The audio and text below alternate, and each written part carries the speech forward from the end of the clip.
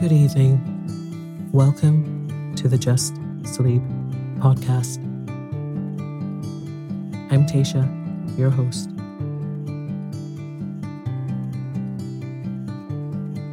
Every week, I will read you an old story to help you relax, put the stressful day behind you, and drift off to sleep.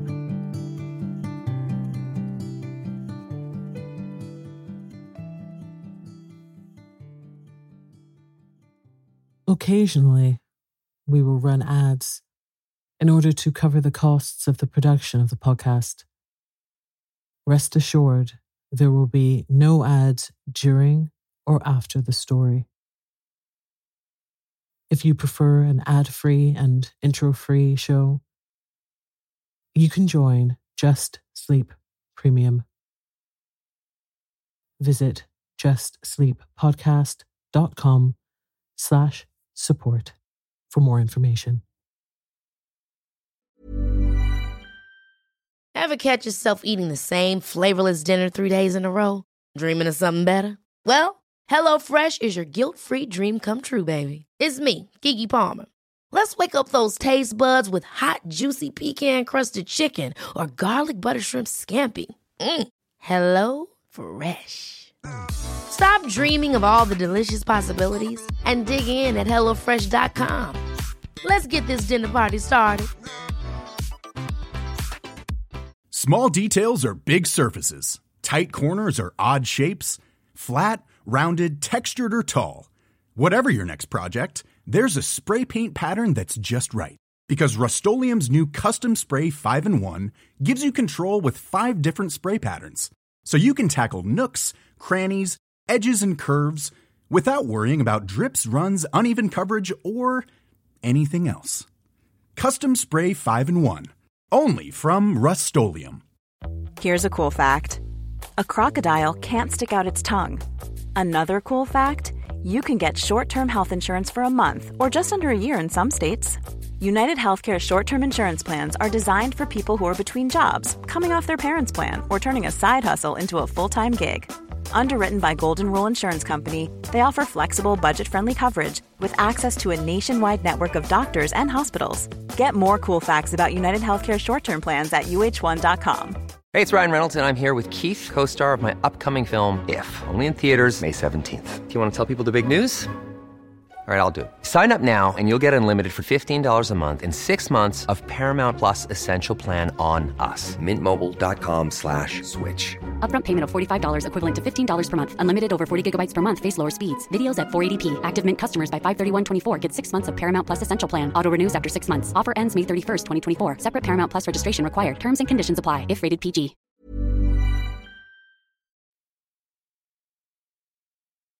Tonight, I continue the story The Wind in the Willows by Kenneth Grahame.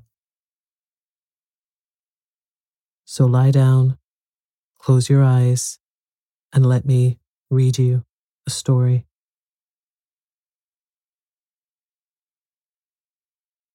Footsteps fell on his ear, and the figure of one that walked somewhat warily came into view, and he saw that it was a rat, and a very dusty one. The wayfarer, as he reached him, saluted with a gesture of courtesy that had something foreign about it, hesitated a moment, then with a pleasant smile turned from the track and sat down by his side in the cool herbage. He seemed tired, and the rat let him rest unquestioned, understanding something of what was in his thoughts, knowing, too, the value all animals attach at times to mere silent companionship when the weary muscles slacken and the mind marks time. The wayfarer was lean and keen-featured and somewhat bowed at the shoulders.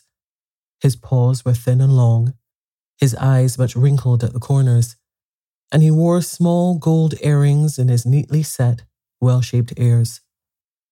His knitted jersey was of a faded blue.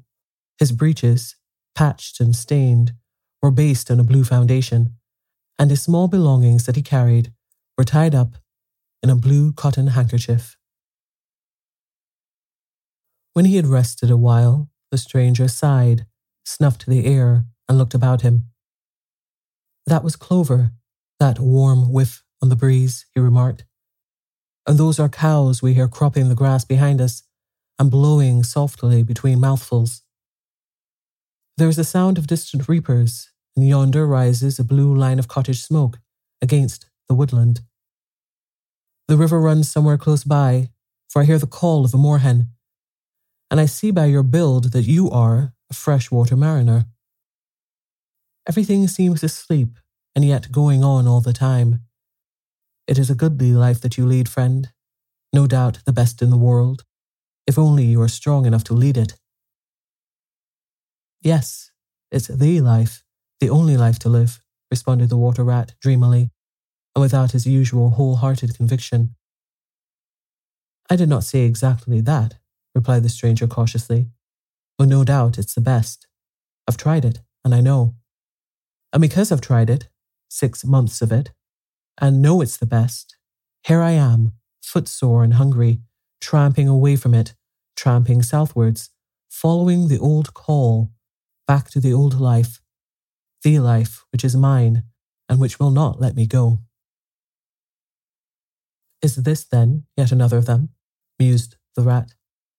And where have you just come from? He asked. He hardly dared to ask where he was bound for. He seemed to know the answer only too well. Nice little farm, replied the wayfarer briefly. Up along in that direction. He nodded northwards. Never mind about that. I had everything I could want, everything I had any right to expect of life and more, and here I am. Glad to be here all the same, though. Glad to be here. So many miles further on the road, so many hours nearer to my heart's desire. His shining eyes held fast to the horizon, and he seemed to be listening for some sound that was wanting from that inland anchorage, vocal as it was with the cheerful music of pasturage and farmyard. You're not one of us, said the water rat, nor yet a farmer, nor even, I should judge, of this country. Right, replied the stranger. I'm a seafaring rat, I am, and the port I originally hail from is Constantinople, though I'm a sort of foreigner there too, in a manner of speaking. You will have heard of Constantinople, friend? A fair city, and an ancient and glorious one. And you may have heard too of Sigurd, King of Norway, and how he sailed thither with 60 ships, and how he and his men rode up through streets all canopied in their honour with purple and gold, and how the emperor and empress came down and banqueted with him on board his ship. When Sigurd went home, many of his Northmen remained behind and entered the emperor's bodyguard, and my ancestor, a Norwegian-born, stayed behind too, with the ships that Sigurd gave the emperor. Seafarers we have ever been, and no wonder. As for me, the city of my birth is no more my home than any pleasant port between there and the London River. I know them all, and they know me. Set me down on any of their quays or foreshores, and I am home again. I suppose you go great voyages, said the water rat, with growing interest. Months and months out of sight of land, and provisions running short, and allowance as to water, and your mind communing with the mighty ocean, and all that sort of thing. By no means, said the sea rat frankly. Such a life as you describe would not suit me at all. I'm in the coasting trade, and rarely out of sight of land. It's the jolly times on shore that appeal to me, as much as any seafaring.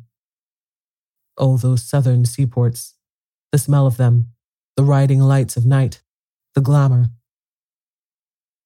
Well, perhaps you have chosen the better way, said the water rat, but rather doubtfully. Tell me something of your coasting then, if you've a mind to, and what sort of harvest an animal of spirit might hope to bring home from it, to warm his latter days with gallant memories by the fireside. For my life, I confess to you, feels to me today somewhat narrow and circumscribed. My last voyage, began the sea rat, that landed me eventually in this country, bound with high hopes for my inland farm, will serve as a good example of any of them, and indeed as an epitome of my highly coloured life. Family troubles, as usual, began it. The domestic storm cone was hoisted, and I shipped myself on board a small trading vessel bound from Constantinople by classic seas whose every wave throbs with a deathless memory to the Grecian islands and the Levant. Those were golden days and balmy nights.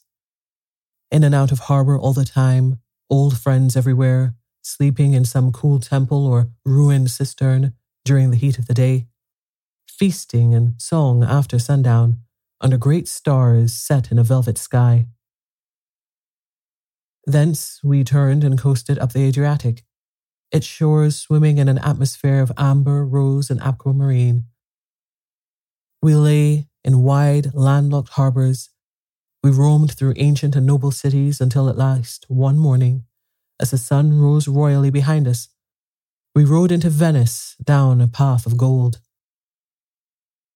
Oh, Venice is a fine city, wherein a rat can wander at his ease and take his pleasure, or when weary of wandering, can sit at the edge of the Grand Canal at night, feasting with his friends, when the air is full of music and the sky full of stars, and the lights flash and shimmer on the polished steel prows of the swaying gondolas, packed so that you could walk across the canal on them from side to side. And then the food. Do you like shellfish? Well, we won't linger over that now. He was silent for a time, and the water rat, silent too and enthralled, floated on dream canals and heard a phantom song pealing high between vaporous, grey wave-lapped walls. Southwards we sailed again at last, continued the sea rat, coasting down the Italian shore, till finally we made Palermo, and there I quitted for a long, happy spell on shore. I never stick too long to one ship. One gets narrow-minded and prejudiced.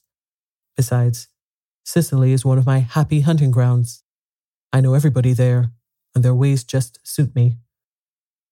I spent many jolly weeks in the island, staying with friends up country. When I grew restless again, I took advantage of a ship that was trading to Sardinia and Corsica. And very glad I was to feel the fresh breeze and the sea spray in my face once more.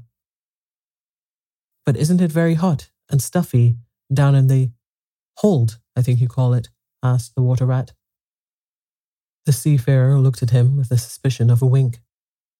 I'm an old hand, he remarked with much simplicity. The captain's cabin's good enough for me. It's a hard life by all accounts, murmured the rat, sunk in deep thought.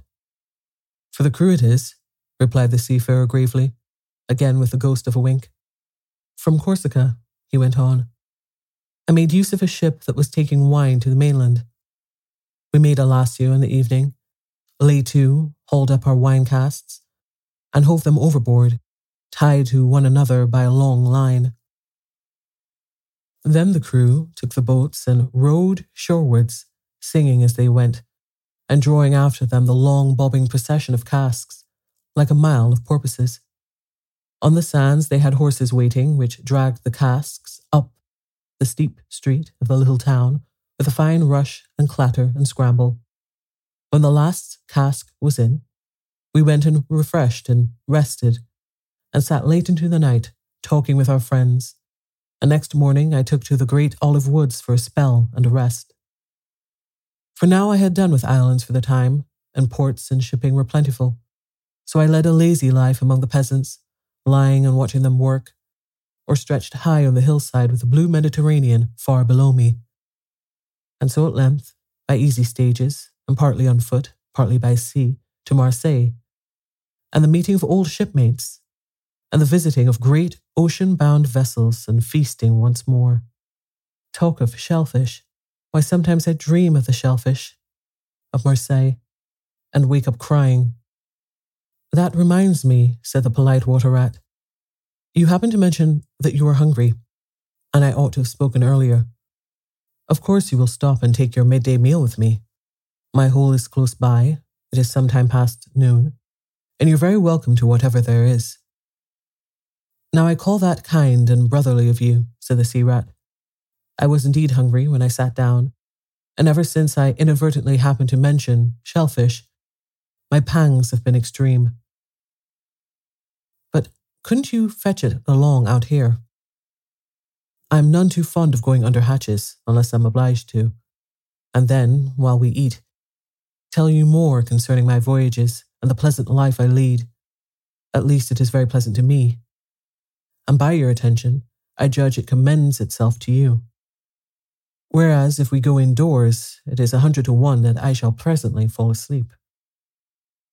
That is indeed an excellent suggestion, said the water rat, and hurried off home. There he got out the luncheon basket and packed a simple meal, in which, remembering the stranger's origin and preferences, he took care to include a yard of long French bread, a sausage out of which the garlic sang, some cheese which lay down and cried, and a long-necked, straw-covered flask wherein lay bottled sunshine shed and garnered on far southern slopes. Thus laden, he returned with all speed and blushed for pleasure at the old seaman's commendations of his taste and judgment, as together they unpacked the basket and laid out the contents on the grass by the roadside. The sea rat, as soon as his hunger was somewhat assuaged, continued the history of his latest voyage, conducting his simple hearer from port to port of Spain, landing him at Lisbon, Oporto, and Bordeaux, introducing him to the pleasant harbours of Cornwall and Devon, and so up the channel to that final quayside, where, landing after winds long contrary, storm-driven and weather-beaten, he had caught the first magical hints and heraldings of another spring, and fired by these, had sped on a long tramp inland, hungry for the experiment of life on some quiet farmstead, very far from the weary beating of any sea. Spellbound and quivering with excitement, the water rat followed the adventurer league by league, over stormy bays, through crowded roadsteads, across harbour bars on a racing tide, up winding rivers that hid their busy little towns round a sudden turn, and left him with a regretful sigh planted at his dull inland farm, about which he desired to hear nothing.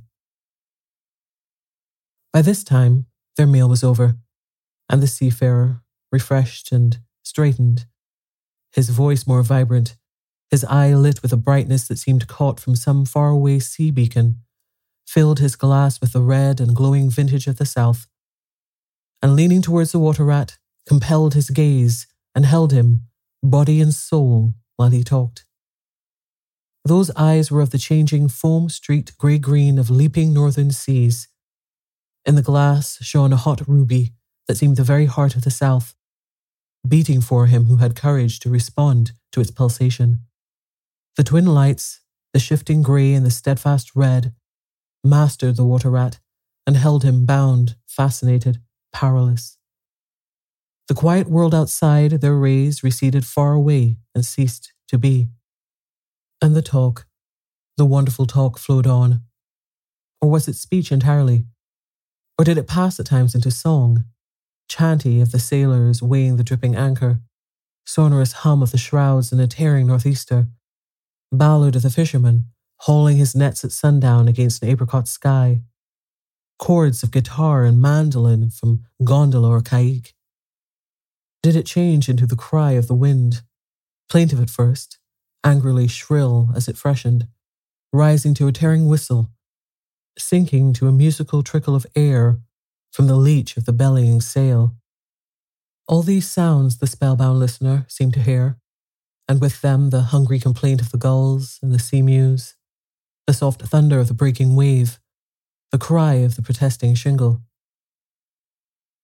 Back into speech again it passed, and with beating heart he was following the adventures of a dozen seaports, the fights, the escapes, the rallies, the comradeships, the gallant undertakings, or he searched islands for treasure, fished in still lagoons, and dozed day-long on warm white sand.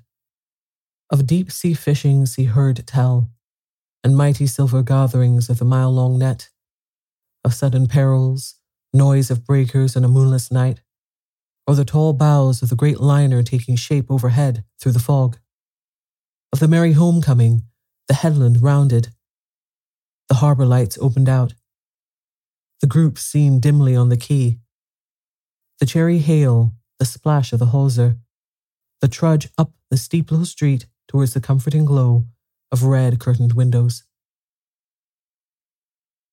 Lastly, in his waking dream, it seemed to him that the adventurer had risen to his feet, but was still speaking, still holding him fast with his sea-grey eyes. "And now," he was softly saying, "I take to the road again, holding on southwestwards, for many a long and dusty day, till at last I reach the little grey sea town I know so well, that clings along one steep side of the harbour. There, through dark doorways, you look down flights of stone steps, overhung by great pink tufts of valerian, and ending in a patch of sparkling blue water. The little boats that lie tethered to the rings and stanchions of the old sea wall are gaily painted as those I clambered in and out of in my own childhood. The salmon leap on the flood tide, schools of mackerel flash and play past quaysides and foreshores, and by the windows the great vessels glide, night and day, up to their moorings or forth to the open sea. There, sooner or later, the ships of all seafaring nations arrive, and there, at its destined hour, the ship of my choice will let go its anchor. I shall take my time, I shall tarry and bide, till at last the right one lies waiting for me, warped out into midstream, loaded low, her bowsprit pointing down harbour.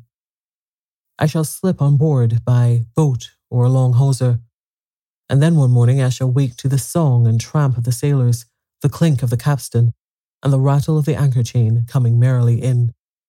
We shall break out the jib and the foresail. The white houses of the harbour side will glide slowly past us as she gathers steering away, and the voyage will have begun. As she forges towards the headland, she will clothe herself with canvas, and then, once outside, the sounding slap of great green seas as she heels to the wind, pointing south. And you will come too, young brother, for the days pass and never return, and the south still waits for you. Take the adventure, heed the call, now ere the irrevocable moment passes. 'Tis but a banging of the door behind you, a blithesome step forward, and you are out of the old life and into the new. Then some day long hence, jog home here if you will, when the cup has been drained and the play has been played, and sit down by your quiet river with a store of goodly memories for company. You can easily overtake me on the road, for you are young, and I am aging and go softly. I will linger and look back, and at last I will surely see you coming, eager and light-hearted, with all the south in your face. The voice died away and ceased as an insect's tiny trumpet dwindles swiftly into silence, and the water rat, paralyzed and staring, saw at last but a distant speck on the white surface of the road. Mechanically he rose and proceeded to repack the luncheon basket carefully and without haste. Mechanically he returned home, gathered together a few small necessaries and special treasures he was fond of, and put them in a satchel, acting with slow deliberation, moving about the room like a sleepwalker, listening ever with parted lips. He swung the satchel over his shoulder, carefully selected a stout stick for his wayfaring, and with no haste, but with no hesitation at all, he stepped across the threshold just as the mole appeared at the door. "Why, where are you off to, Ratty?" asked the mole in great surprise, grasping him by the arm. "Going south, with the rest of them," murmured the rat in a dreamy monotone, never looking at him. "Seawards first, and then on shipboard, and so to the shores that are calling me." He pressed resolutely forward, still without haste, but with dogged fixity of purpose. But the mole, now thoroughly alarmed, placed himself in front of him, and looking into his eyes, saw that they were glazed and set and turned streaked and shifting grey. Not his friend's eyes, but the eyes of some other animal. Grappling with him strongly, he dragged him inside, threw him down, and held him. The rat struggled desperately for a few moments, and then his strength seemed suddenly to leave him, and he lay still and exhausted, with closed eyes, trembling. Presently the mole assisted him to rise and placed him in a chair, where he sat collapsed and shrunken into himself, his body shaken by a violent shivering, passing in time into a hysterical fit of dry sobbing.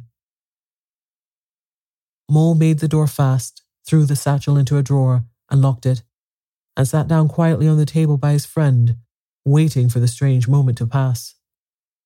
Gradually, the rat sank into a troubled doze, broken by starts and confused murmurings of things strange and wild and foreign to the unenlightened mole, and from that he passed into a deep slumber.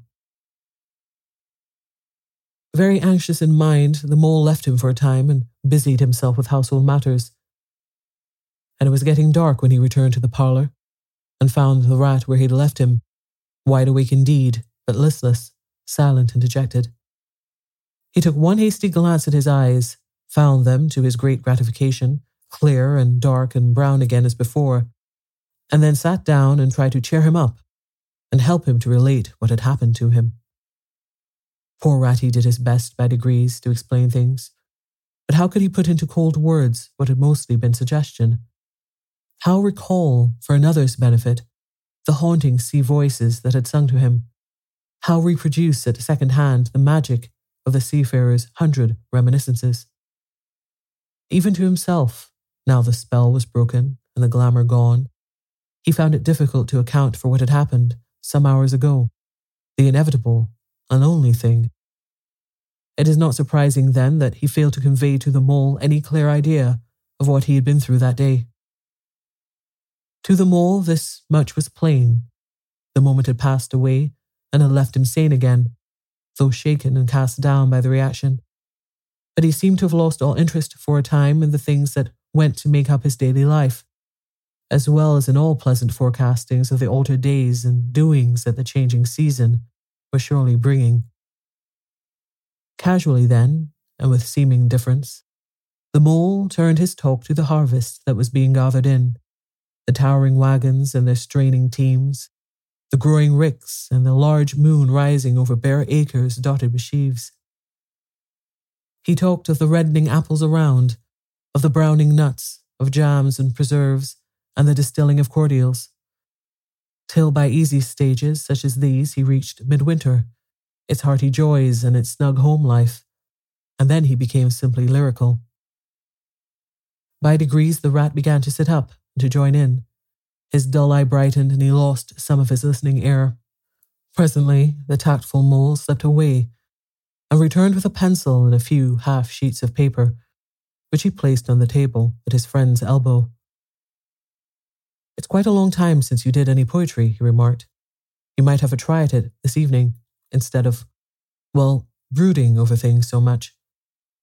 I've an idea that you'll feel a lot better when you've got something jotted down, if it's only just the rhymes."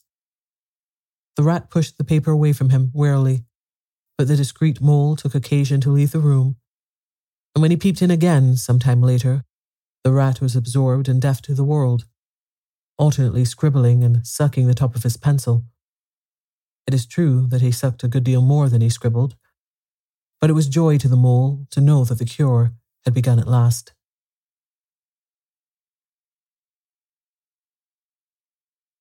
Chapter 10. The Further Adventures of Toad. The front door of the hollow tree faced eastwards, so Toad was called at an early hour, partly by the bright sunlight streaming in on him, partly by the exceeding coldness of his toes, which made him dream that he was at home in bed in his own handsome room with a Tudor window on a cold winter's night, and his bedclothes had got up, grumbling and protesting they couldn't stand the cold any longer, and had run downstairs to the kitchen fire to warm themselves, and he had followed, on bare feet, along miles and miles of icy, stone-paved passages, arguing and beseeching them to be reasonable. He would probably have been aroused much earlier had he not slept for some weeks on straw over stone flags, and almost forgotten the friendly feeling of thick blankets pulled well up round the chin.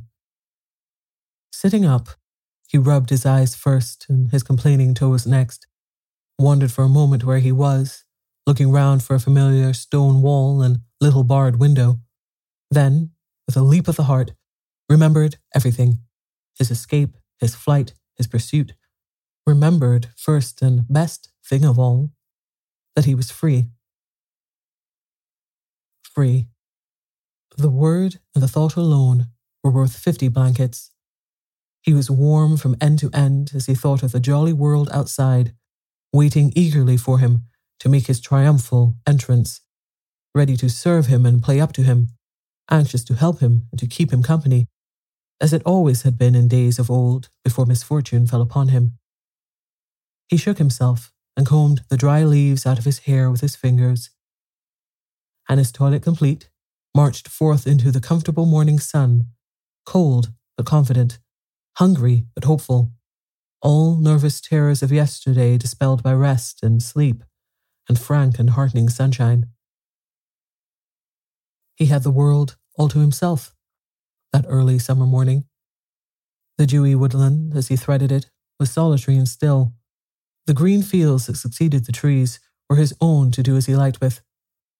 The road itself, when he reached it, in that loneliness that was everywhere, seemed like a stray dog to be looking anxiously for company. Toad, however, was looking for something that could talk and tell him clearly which way he ought to go. It is all very well when you have a light heart and a clear conscience and money in your pocket, and nobody scouring the country for you to drag you off to prison again, to follow where the road beckons and points, not caring whither. The practical Toad cared very much indeed, and he could have kicked the road for its helpless silence when every minute was of importance to him. The reserved rustic road was presently joined by a shy little brother in the shape of a canal, which took its hand and ambled along by its side in perfect confidence, but with the same tongue-tied, uncommunicative attitude towards strangers. Bother them, said Toad to himself. But anyhow, one thing's clear. They must both be coming from somewhere and going to somewhere. You can't get over that, Toad, my boy. So he marched on patiently by the water's edge. Round a bend in the canal came plodding a solitary horse, stooping forward as if in anxious thought.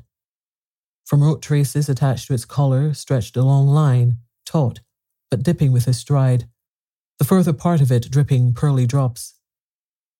Toad let the horse pass and stood waiting for what the fates were sending him.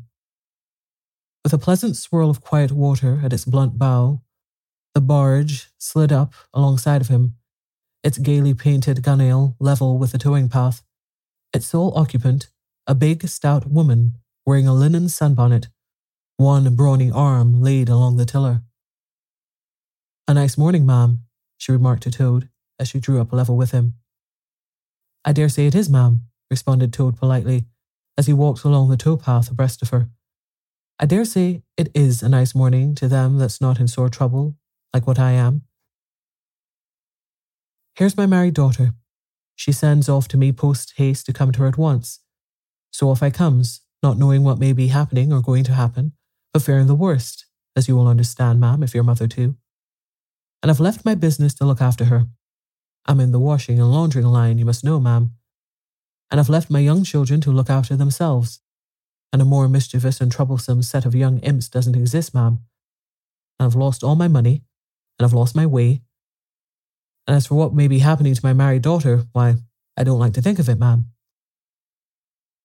Where might your married daughter be living, ma'am? Asked the bargewoman. She lives near to the river, ma'am, replied Toad, close to a fine house called Toad Hall, that's somewheres hereabouts in these parts. Perhaps you may have heard of it. Toad Hall? Why, I'm going that way myself, replied the bargewoman. This canal joins the river some miles further on, a little above Toad Hall, and then it's an easy walk. You can come along in the barge with me, and I'll give you a lift. She steered the barge close to the bank, and Toad, with many humble and grateful acknowledgments, stepped lightly on board and sat down with great satisfaction. Toad's luck again, thought he. I always come out on top. So you're in the washing business, ma'am, said the bargewoman politely as he glided along. And a very good business you've got too, I dare say, if I'm not making too free in saying so. Finest business in the whole country, said Toad airily. All the gentry come to me. Won't go to anyone else if they were paid, they know me so well. You see, I understand my work thoroughly and attend to it all myself. Washing, ironing, clear starching, making up gents' fine shirts for evening wear. Everything's done under my own eye. But surely you don't do all that work yourself, ma'am? Asked the barge woman respectfully. Oh, I have girls, said Toad lightly. 20 girls or thereabouts, always at work. But you know what girls are, ma'am. Nasty little hussies, that's what I call them. So do I too, said the barge woman with great heartiness. But I dare say you set yours to rights, the idle trollops. And are you very fond of washing? I love it, said Toad. I simply dote on it. Never so happy as when I've got both arms in the washtub. But then, it comes so easy to me. No trouble at all. A real pleasure, I assure you, ma'am. What a bit of luck meeting you, observed the barge woman thoughtfully. A regular piece of good fortune for both of us. Why, what do you mean? Asked Toad nervously. Well, look at me now, replied the barge woman. I like washing too, just the same as you do. And for that matter, whether I like it or not, I've got to do all my own, naturally, moving about as I do. Now my husband, he's such a fellow for shirking his work and leaving the barge to me, that never a moment do I get for seeing to my own affairs. By rights, he ought to be here now, either staring or attending to the horse. Though luckily the horse has sense enough to attend to himself. Instead of which, he's gone off with the dog to see if they can't pick up a rabbit for dinner somewhere. Says he'll catch me up at the next lock. Well, that's as may be. I don't trust him, once he gets off of that dog. Who's worse than he is? But meantime, how am I to get on with my washing? Oh, never mind about the washing, said Toad, not liking the subject. Try and fix your mind on that rabbit. A nice, fat, young rabbit, I'll be bound. Got any onions? I can't fix my mind on anything but my washing, said the barge woman. And I wonder you can be talking of rabbits with such a joyful prospect before you.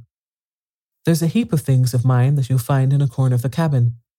If you'll just take one or two of the most necessary sort, I won't venture to describe them to a lady like you, but you recognize them at a glance, and put them through the washing tub as we go along, why, it'll be a pleasure to you, as you rightly say, and a real help to me. You'll find a tub handy, and soap, and a kettle on the stove, and a bucket to haul up water from the canal with. Then I shall know you're enjoying yourself, instead of sitting here idle, looking at the scenery and yawning your head off. Here, you let me stare, said Toad, now thoroughly frightened, and then you can get on with your washing your own way. I might spoil your things or not do 'em as you like. I'm more used to gentlemen's things myself. It's my special line. Let you stare, replied the barge woman, laughing. It takes some practice to steer a barge properly. Besides, it's dull work, and I want you to be happy. Now you shall do the washing you're so fond of, and I'll stick to the steering that I understand. Don't try and deprive me of the pleasure of giving you a treat. Toad was fairly cornered. He looked for escape this way and that, saw that he was too far from the bank for a flying leap, and sullenly resigned himself to his fate. If it comes to that, he thought in desperation, I suppose any fool can wash. He fetched tub, soap, and other necessaries from the cabin, selected a few garments at random, tried to recollect what he had seen in casual glances through laundry windows, and set to. A long half-hour passed, and every minute of it saw Toad getting crosser and crosser. Nothing that he could do to the things seemed to please them or do them good. He tried coaxing, he tried slapping, he tried punching. They smiled back at him out of the tub, unconverted, happy in their original sin. Once or twice he looked nervously over his shoulder at the barge woman, but she appeared to be gazing out in front of her, absorbed in her staring. His back ached badly, and he noticed, with dismay, that his paws were beginning to get all crinkly. Now Toad was very proud of his paws. He muttered under his breath words that should never pass the lips of either washerwoman or Toads, and he lost the soap for the 50th time. A burst of laughter made him straighten himself and look around. The barge woman was leaning back and laughing unrestrainedly till the tears ran down her cheeks. I've been watching you all the time, she gasped. I thought you must be a humbug all along, from the conceited way you talked. Pretty washerwoman you are. Never washed so much as a dishcloth in your life, I'll lay. Toad's temper, which had been simmering viciously for some time, now fairly boiled over, and he lost all control of himself. You common, low bargewoman, he shouted. Don't you dare to talk to your betters like that. Washerwoman, indeed. I would have you to know that I am a toad, a very well-known, respected, distinguished toad. I may be under a bit of a cloud at present, but I will not be laughed at by a bargewoman. The woman moved nearer to him and peered under his bonnet keenly and closely. Why, so you are, she cried. Well, I never. A horrid, nasty, crawly toad, and in my nice clean barge too. Now that is a thing I will not have. She relinquished the tiller for a moment. One big mottled arm shot out and caught Toad by a foreleg, while the other gripped him fast by a hind leg. Then the world turned suddenly upside down. The barge seemed to flit lightly across the sky, the wind whistled in his ears, and Toad found himself flying through the air, revolving rapidly as he went. The water, when he eventually reached it with a loud splash, proved quite cold enough for his taste, though its chill was not sufficient to quell his proud spirit or slake the heat of his furious temper. He rose to the surface spluttering, and when he had wiped the duckweed out of his eyes, the first thing he saw was the bargewoman looking back at him over the stern of the retreating barge and laughing, and he vowed, as he coughed and choked, to be even with her. He struck out for the shore, but the cotton gown greatly impeded his efforts, and when at length he touched land, he found it hard to climb up the steep bank unassisted. He had to take a minute or two's rest to recover his breath. Then, gathering his wet skirts well over his arms, he started to run after the barge as fast as his legs could carry him, wild with indignation, thirsting for revenge. The bargewoman was still laughing when he drew up level with her. Put yourself through your mangle, washerwoman, she called out, and iron your face and crimp it, and you'll pass for quite a decent-looking toad. Toad never paused to reply. Solid revenge was what he wanted, not cheap, windy verbal triumphs, though he had a thing or two in his mind that he would have liked to say. He saw what he wanted ahead of him. Running swiftly on, he overtook the horse, unfastened the tow rope and cast off, jumped lightly on the horse's back, and urged it to a gallop by kicking it vigorously in the sides. He stared for the open country, abandoning the towpath and swinging his steed down a rutty lane. Once he looked back and saw that the barge had run aground on the other side of the canal, and the bargewoman was gesticulating wildly and shouting, "Stop! Stop! Stop!" "I've heard that song before," said Toad, laughing, as he continued to spur his steed onward in its wild career. The barge horse was not capable of any very sustained effort, and its gallop soon subsided into a trot, and its trot into an easy walk. The Toad was quite contented with this, knowing that he, at any rate, was moving, and the barge was not. He had quite recovered his temper, now that he had done something he thought really clever, and he was satisfied to jog along quietly in the sun, steering his horse along byways and bridle paths, and trying to forget how long it was since he had had a square meal, till the canal had been left very far behind him. Good night.